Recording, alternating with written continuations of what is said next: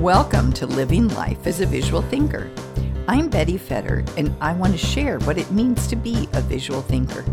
We'll find out how it affects us at school and on the job, and we'll share success stories from visual thinkers young and old. Hi, thanks for joining me today. It's back to school season, and this is, the yellow school buses are on the road and the kids are back in the classroom. And so now it's kind of like, what next? You did so much to get your kids ready for school, new backpack, shoes, just all the supplies, all the mental preparation. You got your school schedules ready and the kids are back. So what's next, Mom and Dad? How do you stay involved? How do you kind of watch what's happening in the classroom, oversee the homework and all that? So there's what's the balance between kind of they're in school, kind of let it go, and where do you become like that crazy helicopter parent who's a little bit too in the middle of what's going on in school? So there's a balance between letting it go and staying involved. And if you have a visual learner, you really need to be paying attention to what's going on in school. But again, there's a balance in all this. So how are we going to do that? So what I want to talk to you about today is I wanted to share my story of Mrs. Johnson. She was for my oldest child, my firstborn, her second grade teacher. And at our very first conference, she really changed the course of my entire attitude and kind of involvement I had with my kids' education in elementary and, all the way through high school. So I just want to share a little bit about Mrs. Johnson today. Mrs. Johnson was one of those teachers that, one of those classic, everybody has that teacher that was the greatest teacher and just had such good memories for them, but not just for the kids, but that the parents even feel that way too. In our family, 3 of our 4 kids had Mrs. Johnson for second grade, and there's always this, oh, Mrs. Johnson. There's such a comfort, they were challenged, they learned so much, they were safe, and they were inspired, just one of those great, great teachers who knows how to do that whole thing, But along with what she did for the kids in the classroom, she was also really aware of the parents, and she really took on kind of this additional element of kind of mentoring the parents and what it is to be a good parent, or your parenting role in relation to school, and in relation to education. So we all know those kinds of, hopefully you've had the opportunity to have that kind of teacher, or your child has. But, in terms of what it was about her, with the teacher qualities, Mrs. Johnson is one of those kinds of teachers who she made everything richer. So, for example, if she was teaching a certain unit in math, she didn't just teach the unit. She brought in extras. She did it from a couple of different directions. She, even things like, there's chicks in the classroom and we're going to go on this kind of a field trip and we're going to connect this spelling unit to this kind of learning in these other subjects. It's just, she just made the whole thing whole. She taught also from kind of a multifaceted angle. She didn't just teach language, she really taught the whole child and different learning styles and, very intuitively. The other thing I appreciated about her is, she was a very experienced teacher and was well aware. She had seen in her 20 or 30 years, education goes in cycles. And, this season we're teaching math this certain way. And after a few years, that's going to cycle out and we're going to teach math this other way. So and language, everything, it's just how every kind of industry works. But she was aware of what those cycles were going to be. But she had enough experience under her belt and enough commitment that if the current philosophy on one subject was missing a piece in her opinion. She kind of kept that piece that she knew kids needed. For example, there was a time when our school system was really into whole language, and it was something that was happening in California, and these other districts were starting to adopt it. And she saw it was missing the phonics component, and she honored what the school system wanted, but at the same time she said, you know what? Kids still need phonics, and she found a way to still bring that into it. And so again, she was one of those whole educators. Like, she just recognized, how do children learn? What do they need? And she made it even more fun than that. So the other part that I also appreciated her was she was a parent herself. By the time my kids had her, she was a grandmother. And the value in that is she had been there, and certainly never said been there, done that, but she had gone through that cycle of parenting herself and was able to calm, us new moms. It's our firstborn, and, they could be in second grade, and we're pretty sure that a B on a spelling test was probably going to scar them for life, or it was an indicator they would never get into a good school. And, she knew how to be sensitive to that feeling of parents, but at the same time kind of put it in perspective. And so she was just such a resource and such a blessing. So, our daughter was in second grade with her. First grade was great. She was a lovely, easygoing child. She did well at school. She was very likable, and everything was going great. So, it was conference time, our first conference of second grade, and I expected, I'm going to go in and hear all the glowing remarks of how lovely my perfect little second grader is. But we had a very different conversation. Now, our daughter was firstborn, and I had been very, like every first mom, it's the first child who was ever put on the planet. And of course, my firstborn was more perfect than anything, just like everybody's firstborn is.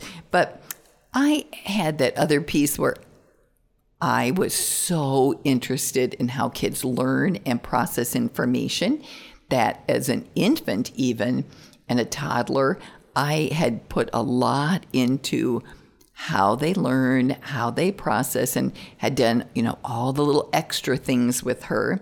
And then when it was time for preschool, I was very involved in Montessori education and how kids learn. And I had been involved in the schools and just in the philosophy in general. And I had done all these things at home, and she had it at school. And I felt like I was doing all that because I was really preparing her as a learner. And all this information about what it takes, those learning skills. So I did all the extra, and I crossed all the T's, dotted all the I's. And, I had prepared this kid to be a great learner. So I prepared her, and now I sent her to school. So here she is in school, and it's going great for first grade, and now she's in second grade, and I'm still being a really attentive mom. She went to bed at a good time, we had a healthy breakfast, we had packed a healthy lunch, and made sure we did our homework. So I'm involved in the school, so I'm still doing all those things that a good parent does.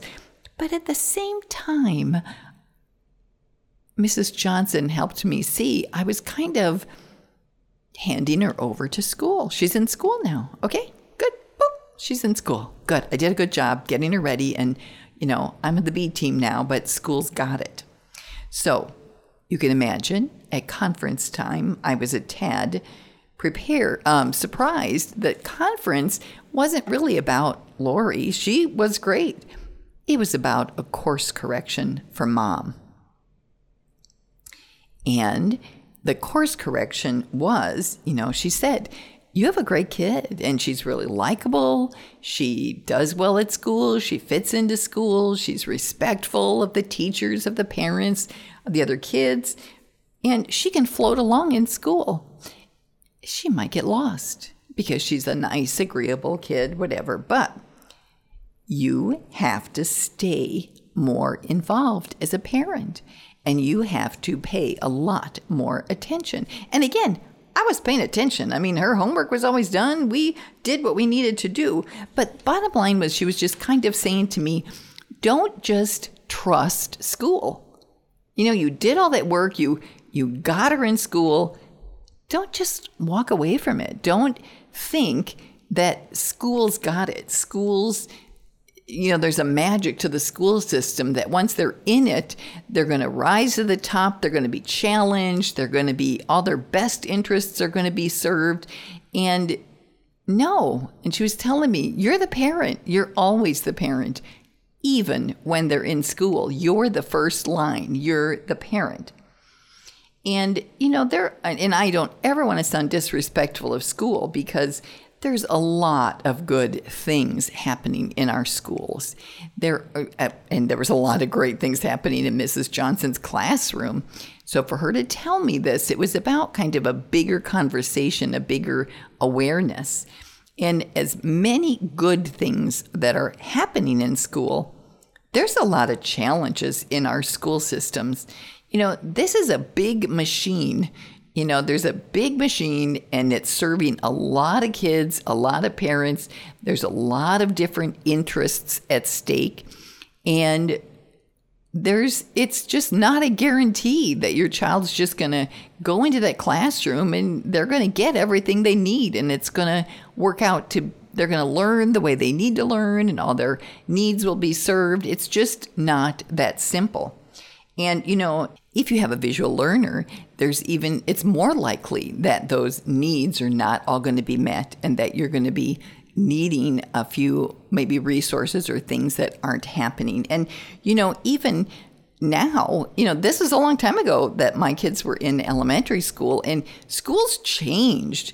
The amount of testing, the lack of break time, of recess time, the lack of play, of connection, of other kinds of learning is pretty extreme right now, and has gone, pretty far to the left side of the brain in these last 20 years or 16 years. And so it's even more important that we're really paying attention and being our child's advocate during this time.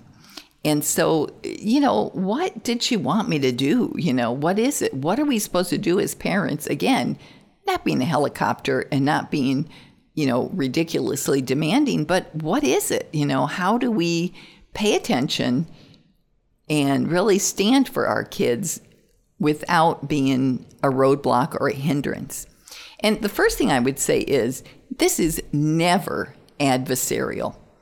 Our schools are great. Teachers that give their time and just have such a heart for children, these are remarkable individuals. And there's also 20 kids in the classroom, 30 kids in the classroom. It's tough to differentiate learning or instruction for 30 people in a room, but also times have changed for teachers. Districts have put some pretty incredible demands on the teachers. There's a lot of things they don't get to do the way they used to or the way they want to. And so, some of it is working together to find out what your child needs and what else can happen for them. But again, it's always a partnership, never adversarial, but it's working for a solution or just for the information. Most schools, or especially elementary teachers now, they send home newsletters. We often get once a week, we get a newsletter, or a lot of them send emails. Read them. It's remarkable how many people are not even doing that. It's not just fill out the field trip form, read them. Know what's happening in the classroom.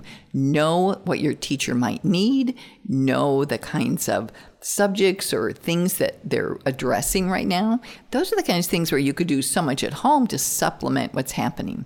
Look at the papers that your child brings home.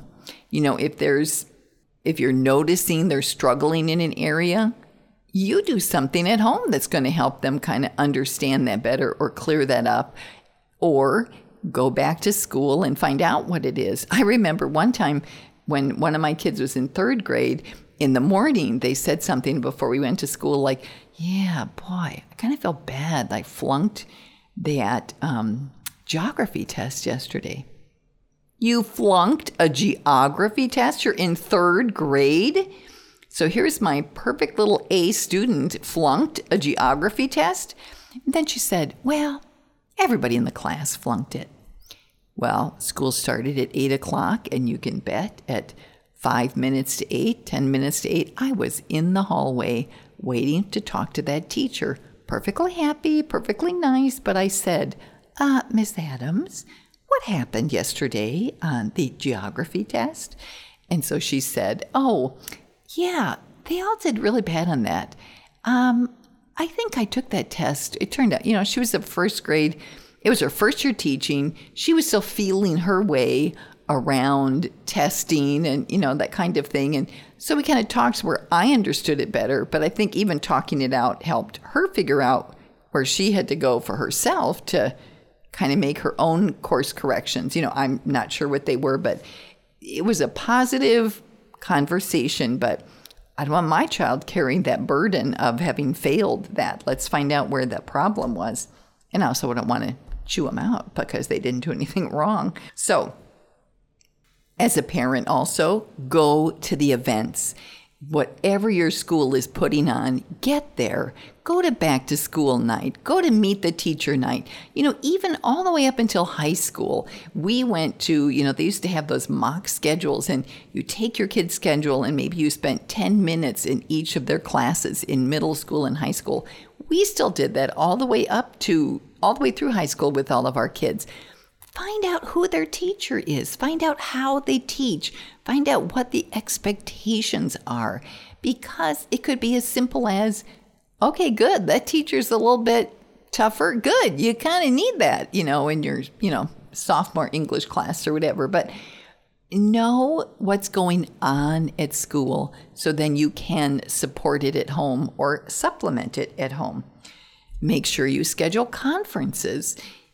When the teachers offer them, take them. If you need to get in there sooner, you don't have to wait 8 weeks or 12 weeks for a conference. You want to get in there sooner? Schedule it. Ask the teacher to have time, to make time to talk to you, and they will. Make sure you're doing their homework. Look at what they have for homework. It's not just, oh, honey, go do that. Go look and see what they need to do so you're aware.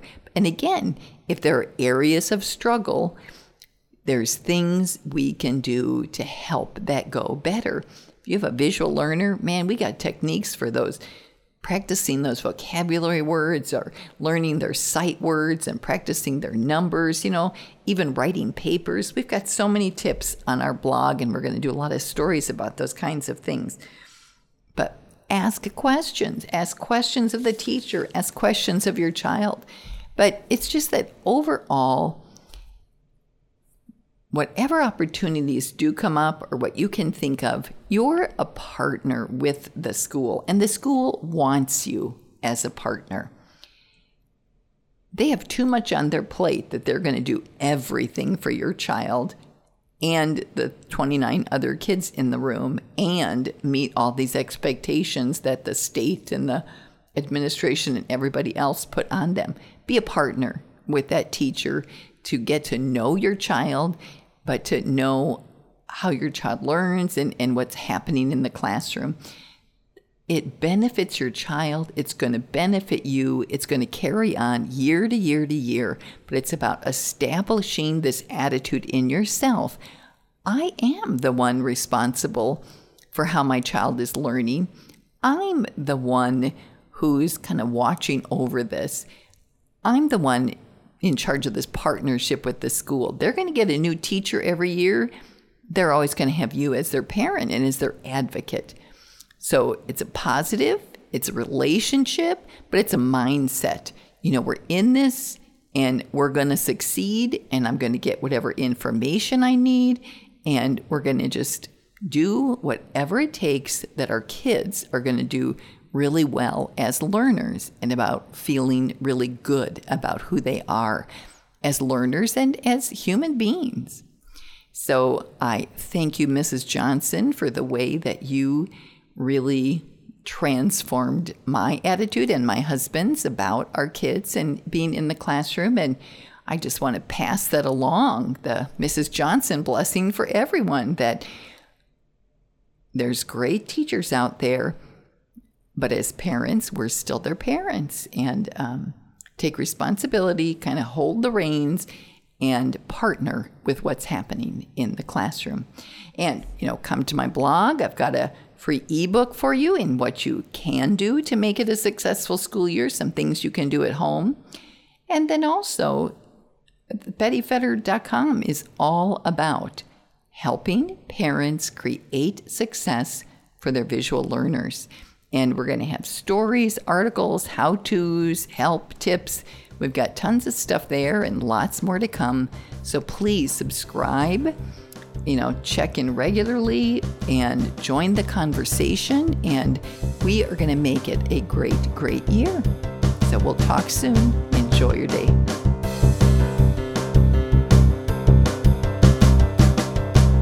You've been listening to the podcast, Living Life as a Visual Thinker with Betty Fetter. For the notes and resources from today's podcast, visit BettyFetter.com. If you'd like a copy of my book, Being Visual, visit Amazon.com for a Kindle or paperback version.